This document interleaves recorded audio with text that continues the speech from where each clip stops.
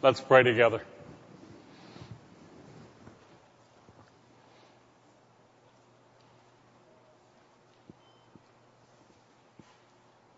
Father, the name of Jesus is absolutely beautiful to our ears.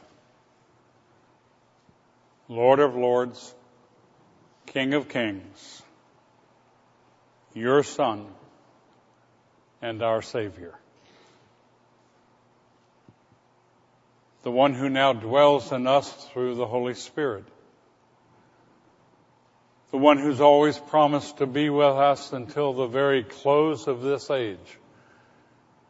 And then for us to be in His presence and yours for eternity. What a plan, Lord. A plan for our life now and eternal. And a God who's working out that plan moment by moment with precision and accuracy, always achieving your purpose.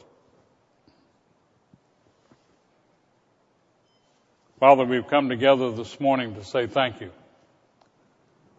To pause in a world and in a life that's so cluttered with people and things and desires and wants. And now we have that opportunity corporately, Lord, to just stop. And say, Father, it's not about all those things, it's about you. You're the one who's given life to us. You're the one who's given purpose to our life. You're the one who's given us gifts and talents. And you're the one who gives us opportunity and then manages that whole thing, all through the power of your Holy Spirit. Sometimes, Lord, we take credit for the things you've done, and I ask you to forgive us for that. Sometimes, Lord, we like to hear the sound of our own voice and we don't listen to yours. Sometimes, Lord, we want the applause, and the applause belongs uniquely and totally to you. And Lord, sometimes we want to be worshiped. Forgive us. We get things in the wrong order. We've been deceived. We think we're going to find pleasure and happiness in the things that belong to you and not to us. And Lord, when we get that in the right order, we find the blessing that only you can give, a peace beyond any human comprehension, a sense of oneness with you. And then, Lord, we start to live, being the people you want us to be. Father, there are a lot of things in our life that challenge our faith. If someone we love or if we become ill, it has a way of challenging us. If our vocation or our income becomes iffy and uncertain, that challenges us again, Lord. If things don't work out like we expect them to work or want them to work, we find ourselves being challenged once again. And Lord, you would use all of those human circumstances, no matter what it is, to your own end, and you would have us turn and depend on you. So I ask you, Lord, if there are those among us this morning whose walk with you is shaky right now because of a challenge or a series of challenges, I pray that you would direct us back to you. Get us to focus once again on you, Lord, and give your Holy Spirit the freedom to give us the anointing of that peace and that joy. Lord, I'm reminded of your disciples who found themselves in a jail after having been beaten. In the innermost parts of that jail, unable to free themselves. And about midnight, unattended by anyone in the medical community, they began to sing hymns of praise. Help us to be like those folks, Lord, knowing that you're going to take care of us also. Dear God, I have a few things that are dear to my heart and dear to the hearts of all of us. Somehow in your wisdom, you have allowed us to be born into a beautiful land.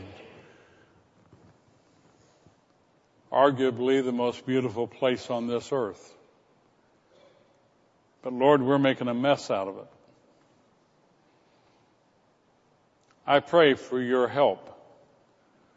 I pray you would not give us what we might deserve, but instead, dear God, that you would shed your grace on us, and that you would cause a renewal to take place in this land, not just for our benefit, not just for the benefit of our children and grandchildren and of the generations to come, but that through that blessing and that personal experience, we might have a passion to share Jesus with other people in our country and around the world, that we might be a light unto this world. Take these dry bones, I pray, and cause them to come alive. And bless our land by helping us to turn back to you.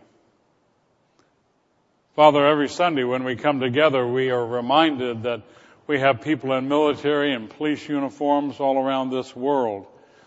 People who put their lives at risk to help us have this way of life. Help them not to feel alone, Lord. Help them to feel your presence. And let it be a time in their life when they draw closer to you. Father, we have bundled up in our church so many wonderful spiritual gifts, so many talents. I thank you, Lord, that we use those to reach other people and to share what you have given to us with others. I pray that we might also freely give the gospel away, that others might benefit from that. And then I pray, dear God, that there would be a stirring in myself and in all of us, that you'd give us an irresistible urge to come closer to you, to know you more perfectly, to find our contentment in you, and to know, dear God, above all other things, that you sincerely love us, as you have demonstrated through the gift of your Son. Thank you, Father, for allowing us to be your church, both now and triumphantly forever and ever. Thank you in Jesus' name. Amen. I'd invite you to open your Bibles with me to Romans, the first chapter. Romans, the first chapter. And we're going to look at two verses this morning, the 16th and the 17th. Romans 1, 16 and 17. And please keep your Bibles open. I'd like you to refer back to the passage as I walk us through the passage. Once you've found your place, please look up so I'll know we're ready to move on.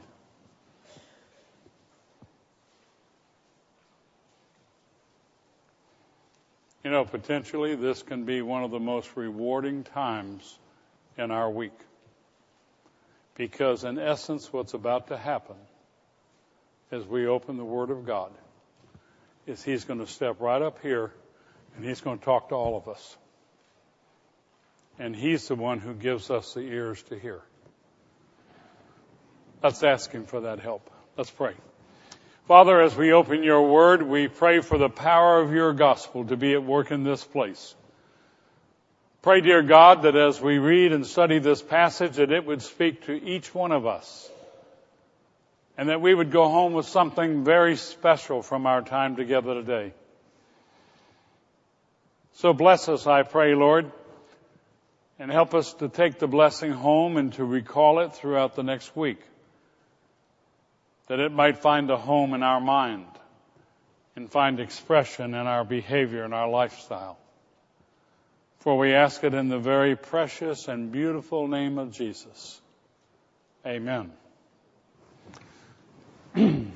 If you were to get on a plane in Atlanta and you were to fly to Miami and change planes and fly down to Quito, Ecuador, and change planes and fly down to Manta on the coast of Ecuador on the Pacific Ocean,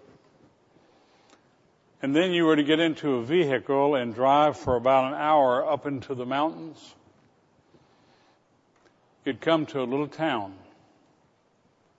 Corpus Christi, the body of Christ. Corpus Christi, if you looked at it, would remind you of what we've seen in the movies all of our life, of a western town back in the late 1800s. There are no paved streets. In fact, there's only one street, and it's the main street. And it's probably 40 or 50 feet wide. And if you stood at the end of the street and looked the 3 or 4 blocks down that dirt street, what you would see on each side are wooden sidewalks and wooden buildings, and most of the doors are open wide so you can look inside and go in the little shops. Only thing that's missing are the hitching rails. I didn't see any horses. And there's a man at the far end of the street. And just looking at him, you kind of think he works for the town. He's got a 50-gallon drum. It's got wheels on it. And he's pushing this drum in front of him with one handle. And he's got a piece of wood about that long with a nail sticking out of the end of it. And he's the trash man. He's picking up the litter out of the road and putting it by scraping it off in this 50-gallon drum. As he's walking along and leaving a very clean street behind him, this lady comes out of her shop.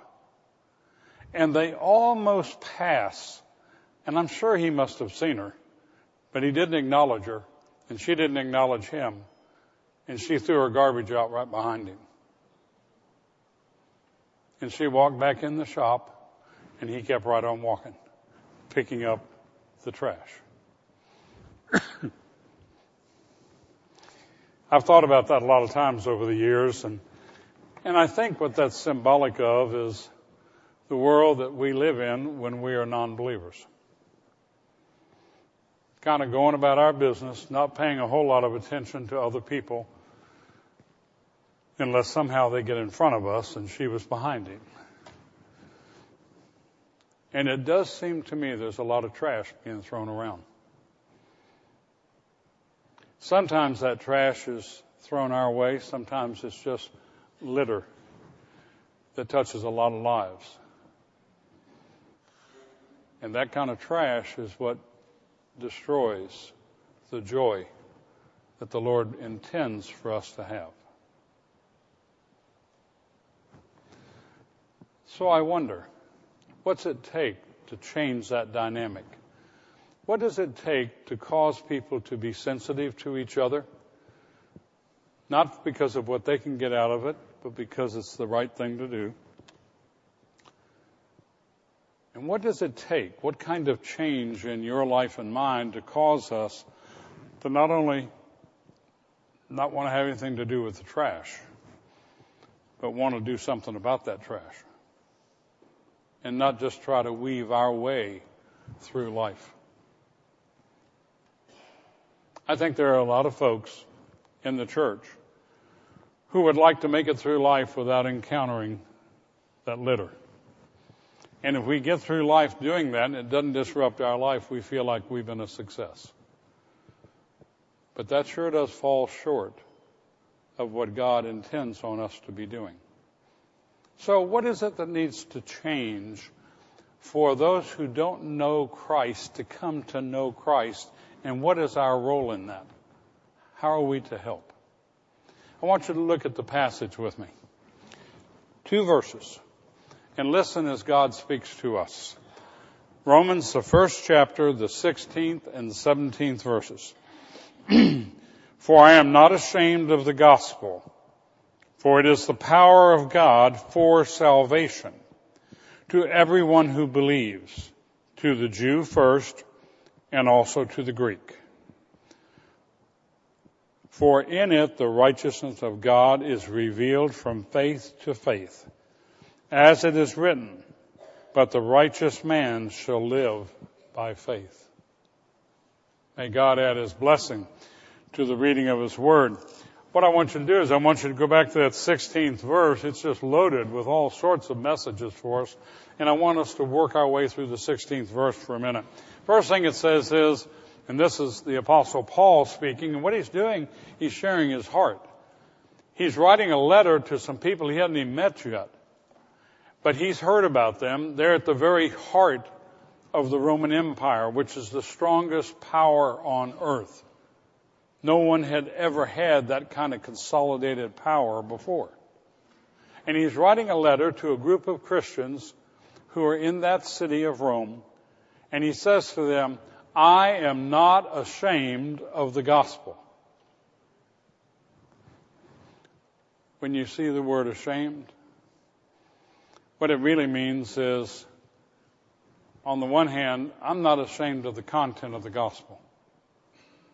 And if you have walked by faith, you know something I know. God is true. God keeps His word. What God has said to us, you can rely on it. Always. He never changes. So as we mature in our faith, we start to understand the content of the gospel. On the other hand, to not be ashamed, Paul is also saying, I don't look at myself as disqualified from sharing that truth. You know what happens when you think you're disqualified? When you think it's not your responsibility because you don't have the experience or the education or whatever it is that's supposed to qualify us in our own minds, we become like a deer in the headlights. It causes us to freeze. And if we don't think we're able to share Jesus with somebody else, we don't. We're muted. And we look for our pastors to do it because they're theologically trained. Well, I know pastors who can't do it either. We look for the elders of our church. We voted them into office, and we expect them to be the spiritual leaders and be surrogates for us. That's not how it works. The elders of the church and your pastoral staff need to set an example as they encourage you to become involved and not disqualify yourself and be ashamed of the gospel. Someone said repeatedly from the time you were a child until this moment, it's inappropriate to talk about spiritual things in public places. Now, there are a lot of ways of saying that, but that's what we keep hearing, and it's being reinforced. That is not true. So don't try to hide behind that or use that for an excuse. That is not what the Bible teaches us. You and I are to be ministers together. And God's called us to not be ashamed. The gospel. I remember when I was attending church as a young boy before I came to know Christ, and I would hear someone mention the gospel and mention good news, and I thought, where's the good news? They killed him. And as a child, I couldn't get that to fit together. That wasn't good news. Obviously, I didn't understand the gospel. But there are a lot of people who say, how can it be Good Friday, the day he was crucified? Incidentally, I invite you to come on Good Friday at noon. We're going to have a service, and I've been in the ministry for 40 years, and I've never preached a Good Friday service. Can you believe that? I don't know how that happened. I sat down and thought about it the other day. It's not because I didn't want to. I just never got asked to.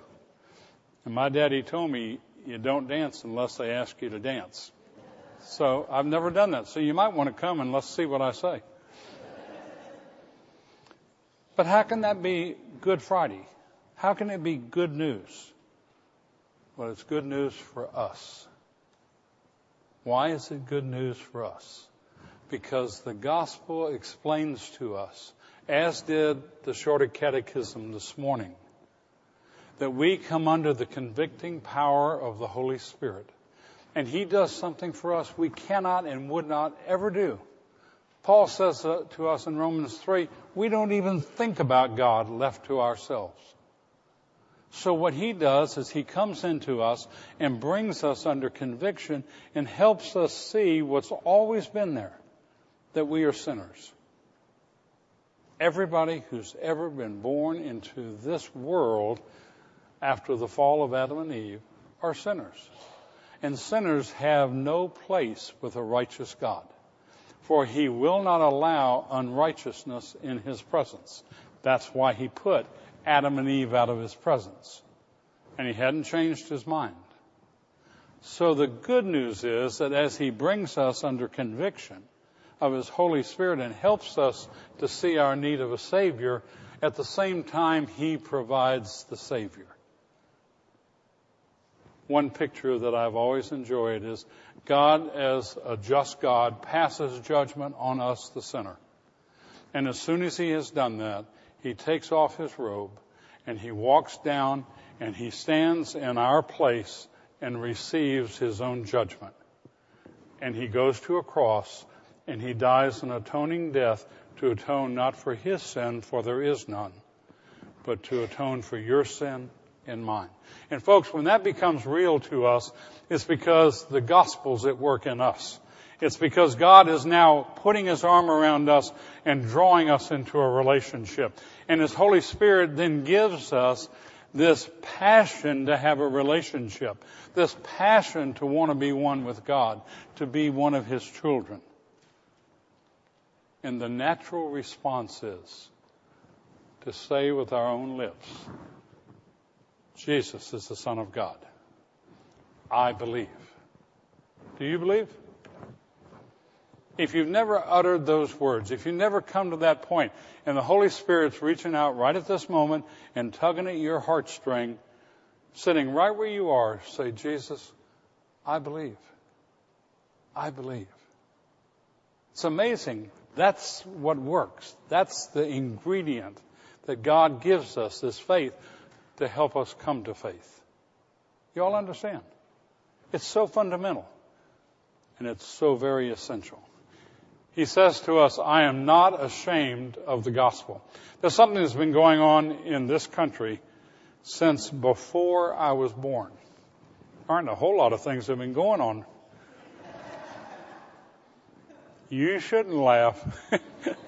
We've seen a lot in our lifetime, but you know one of the things that's been unfolding, and it really came to a climax back in the 1960s and what we call the sexual revolution, which has had a huge impact on this country. It's one of those moments in our history that has not been good for us. One of the manifestations of that is the mainline churches in this country have been in decline since the mid-60s. One of those mainline denominations has lost in excess of 50,000 members a year, every year, since 1965. And you can look at the top 25 denominations numerically in this country, and only a very small handful are growing denominations. I've told you before, even the Southern Baptists have now lost membership and lost attendees for the last 4 years. It's not a good thing.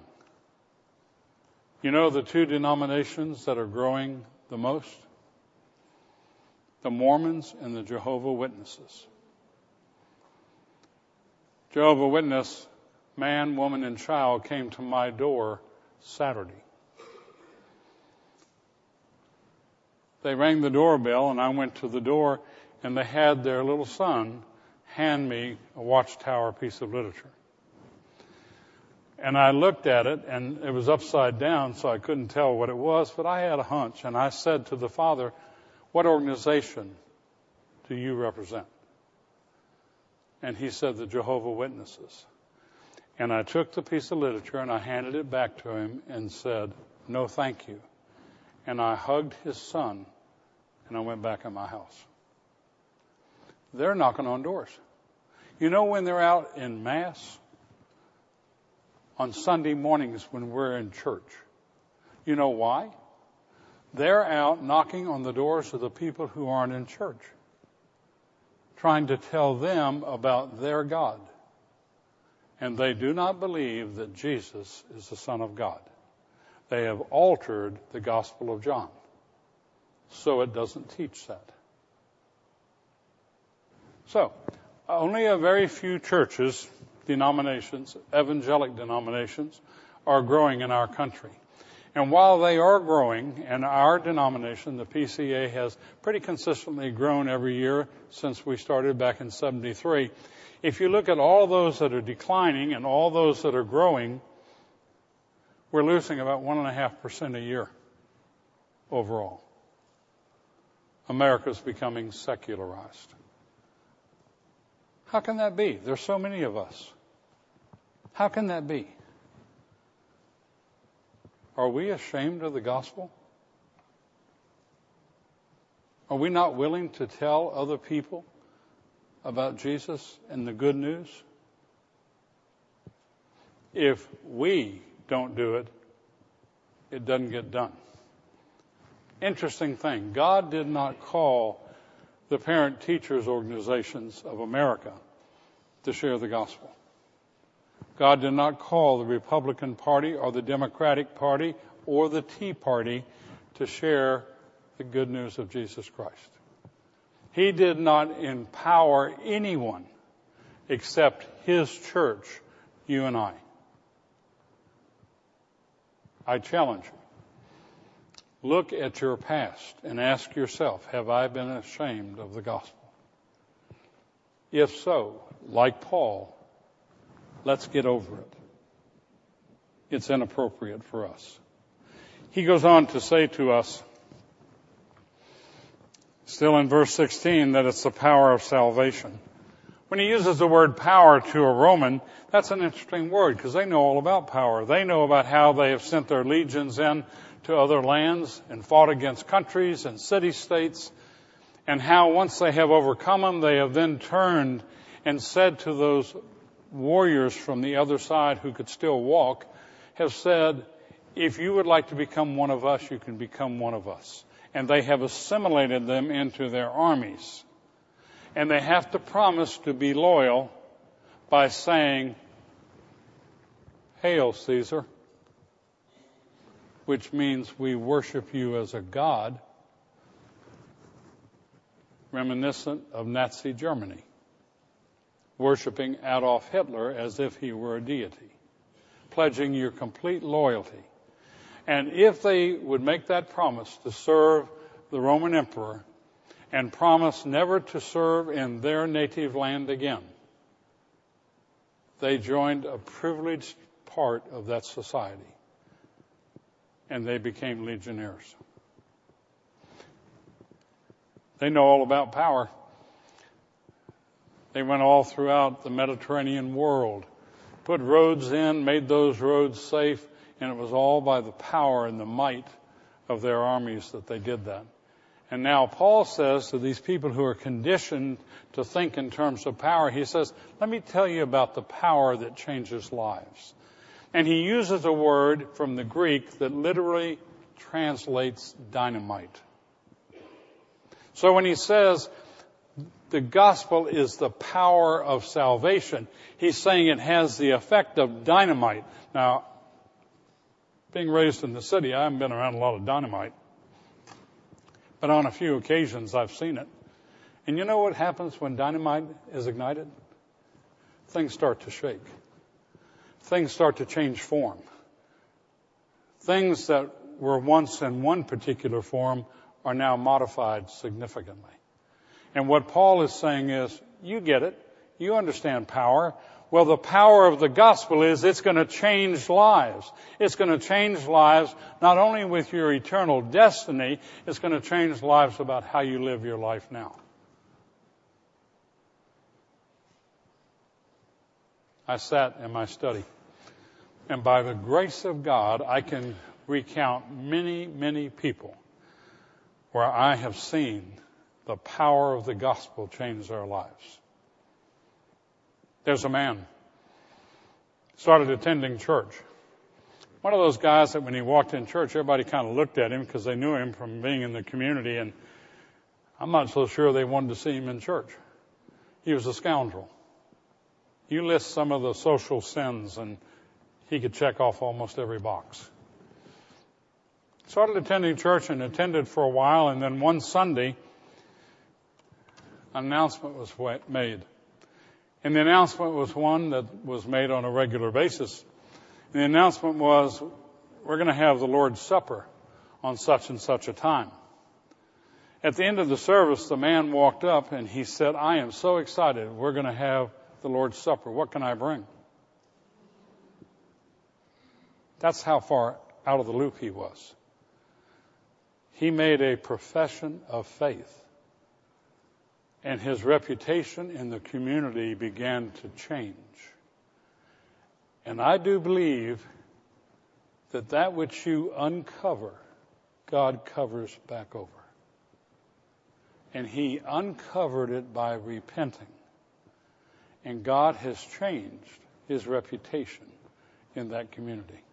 That's the kind of radical change I'm talking about. When the gospel is applied to us by the Holy Spirit, things start to change in our life. And you can see outward manifestations of that change. Now, folks, if you haven't experienced that change,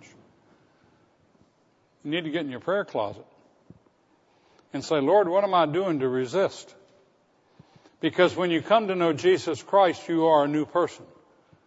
And there ought to be change in your public persona, and there ought to be change in the privacy of your own thoughts. And when we find that's not happening, then we're given a spiritual stiff arm to the Holy Spirit. We're really resisting. Paul uses words like thwarting, quenching, resisting. There's a power at work. And Paul says that power that's at work is the power of salvation. Isn't it interesting? And some of you can probably identify, I can sure identify with this, that you can walk through childhood and adolescence, and you can get to college, and you can get out of college, and you can start to live life and never have one serious thought about spiritual things. It can be all around you. You can sit in church, because that's the appropriate thing to do in my generation, and not have a serious thought. Any of you experienced that? Oh, please. Am I the only one? Thank you. Somebody probably held their hand up just because they felt sorry for me. But you can do that. People do that all the time. You can ask people 40 and under today, casually, a question about spiritual things. Invariably, they will not be able to answer your question. The simplest of questions. It's not the world we live in. It's not being spoken to them so they can hear it. And the Holy Spirit hasn't quickened their ability to hear. What they need to hear is that we have a God that loves us. A God who really cares so much for us that he would give his only Son for us. And a God who wants us to respond to him. So he makes that mechanism available to us. And he invites us to respond. With the promise he's going to put his arms around us. And uniquely, he is going to save us from this perverse generation. He's going to save us now, and we begin to live as new people in this fallen world, and then we get to experience the glory and the majesty of being with him forever and ever. Salvation, being saved. Paul says, I am not ashamed of the gospel, for it is the power of salvation. And he wants you and I to be able to utter the same words, for us to really believe that in our heart of hearts. Still in verse 16, he says, this gospel is available to everyone. Let me help us understand what he just said. He's saying it's not exclusively something that is owned just by the Jew. but it's for the Jew and the Gentile. And when he says Gentile, he's talking about everybody else. However you want to label yourself, if you're not a Jew, you're a Gentile. And he's saying, this gospel, this good news, is for everyone else. Everyone in the world. And he says, the only condition is that you have to believe. You know, when you join our church, or any church in our denomination, we would like you to believe everything we believe. But you don't have to do that on the front end. What we would like you to do, and what you must do, is make a viable profession of faith. Say to us that God has called you, and that in His power and in His grace you have responded. That's the only thing you have to do to be a member of our church. And that's the essential thing.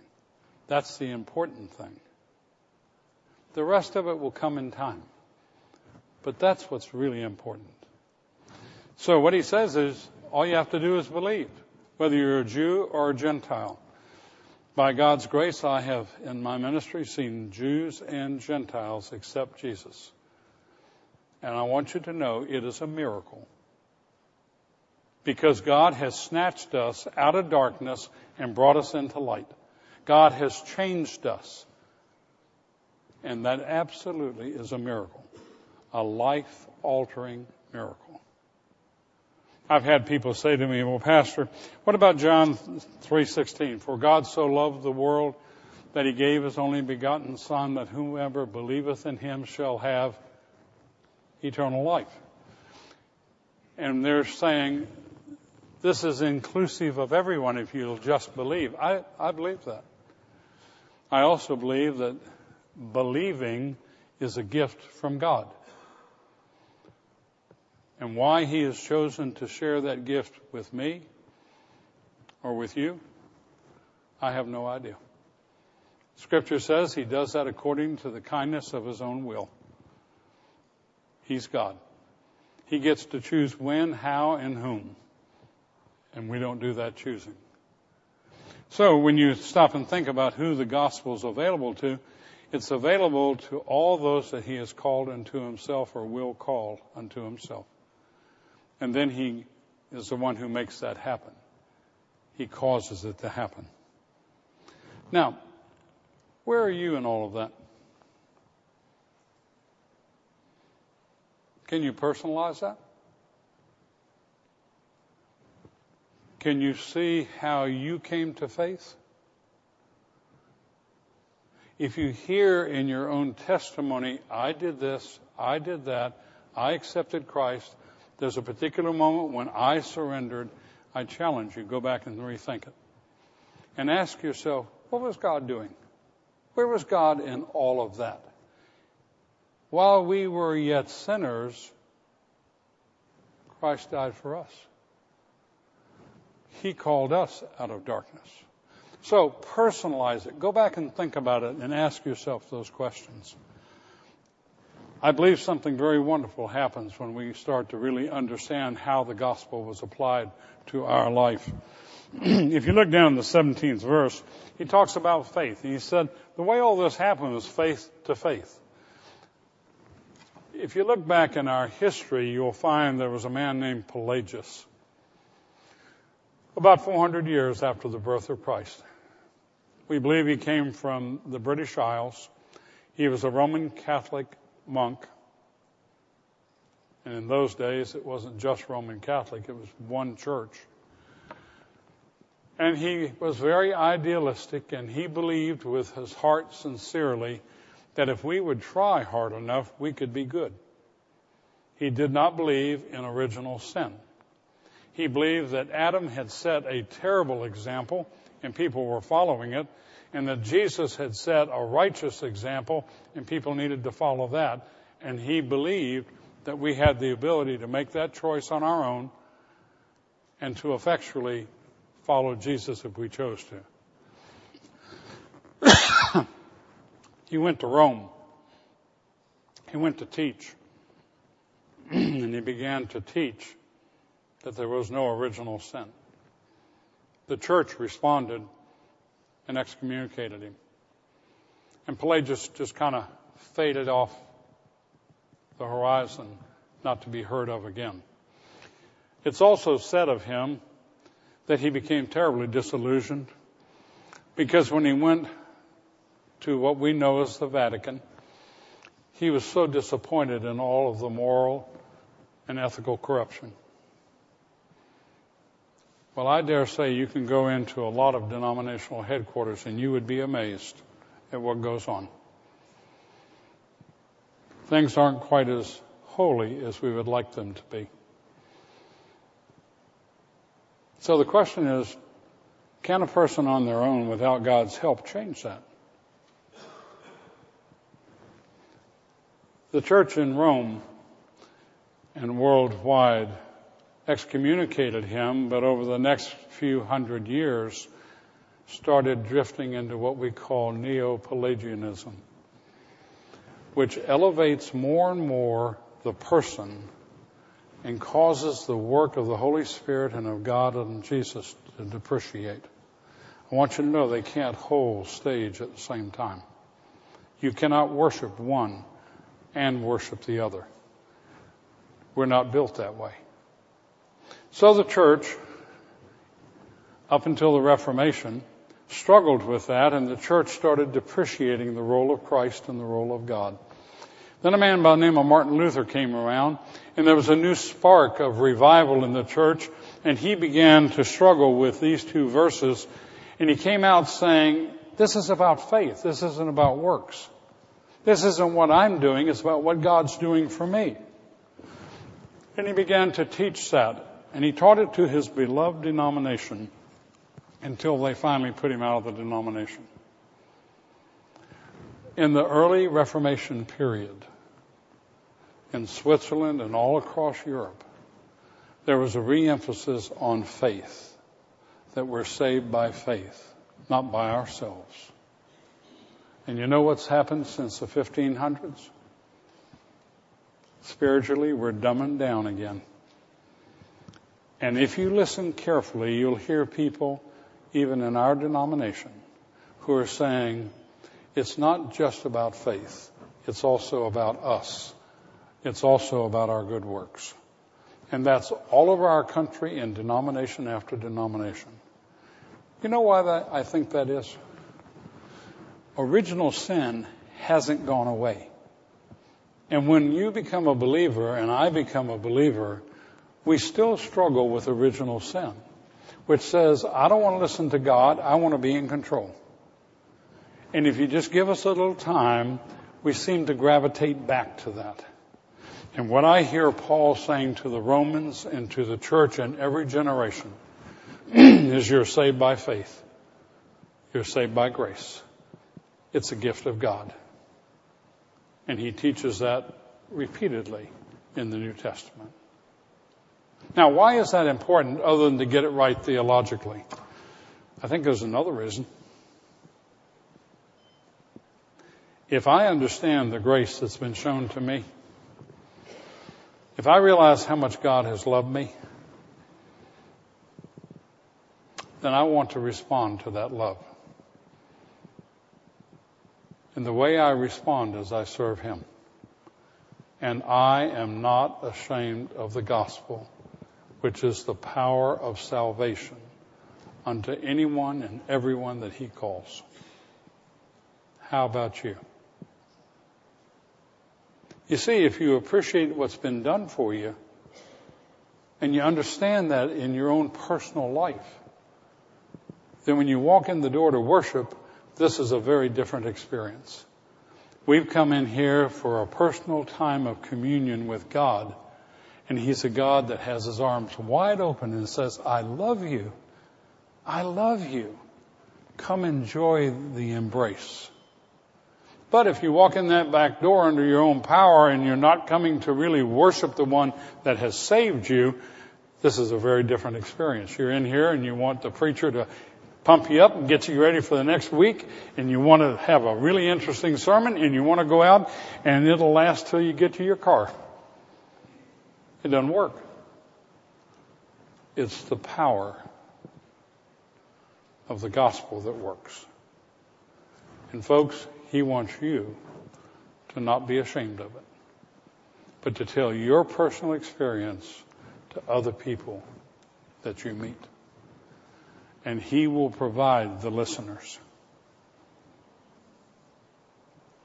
Golly, if all of us and all of the churches that are true to Him around this world were to get a passion for saying, thanks, Lord, can you imagine what would happen?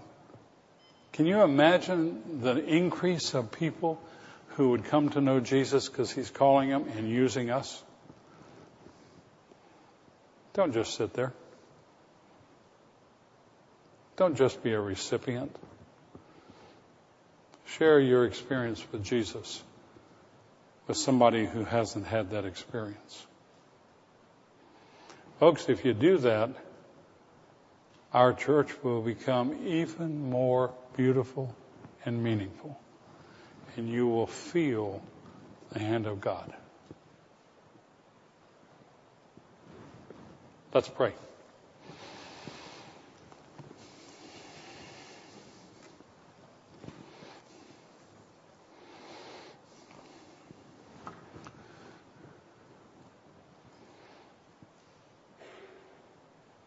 Father, I pray for all of us that we would have the eyes to see people who are around us who don't know You. And I pray, dear God, that we wouldn't have the courage, but just the passion to lovingly and gracefully find out if You're at work in their life and if You would like us to share Jesus with them. Father, there are people in our own families, children, grandchildren, brothers, sisters, moms, dads, who don't know You. I pray You'd give us a passion to speak to them.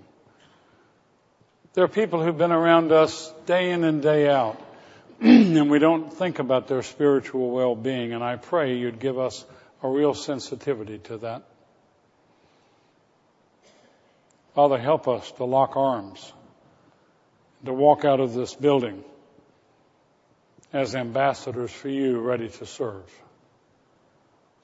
Thank You, dear God, for our time together. Thank You for Jesus. In Jesus' name, amen. Let's stand together.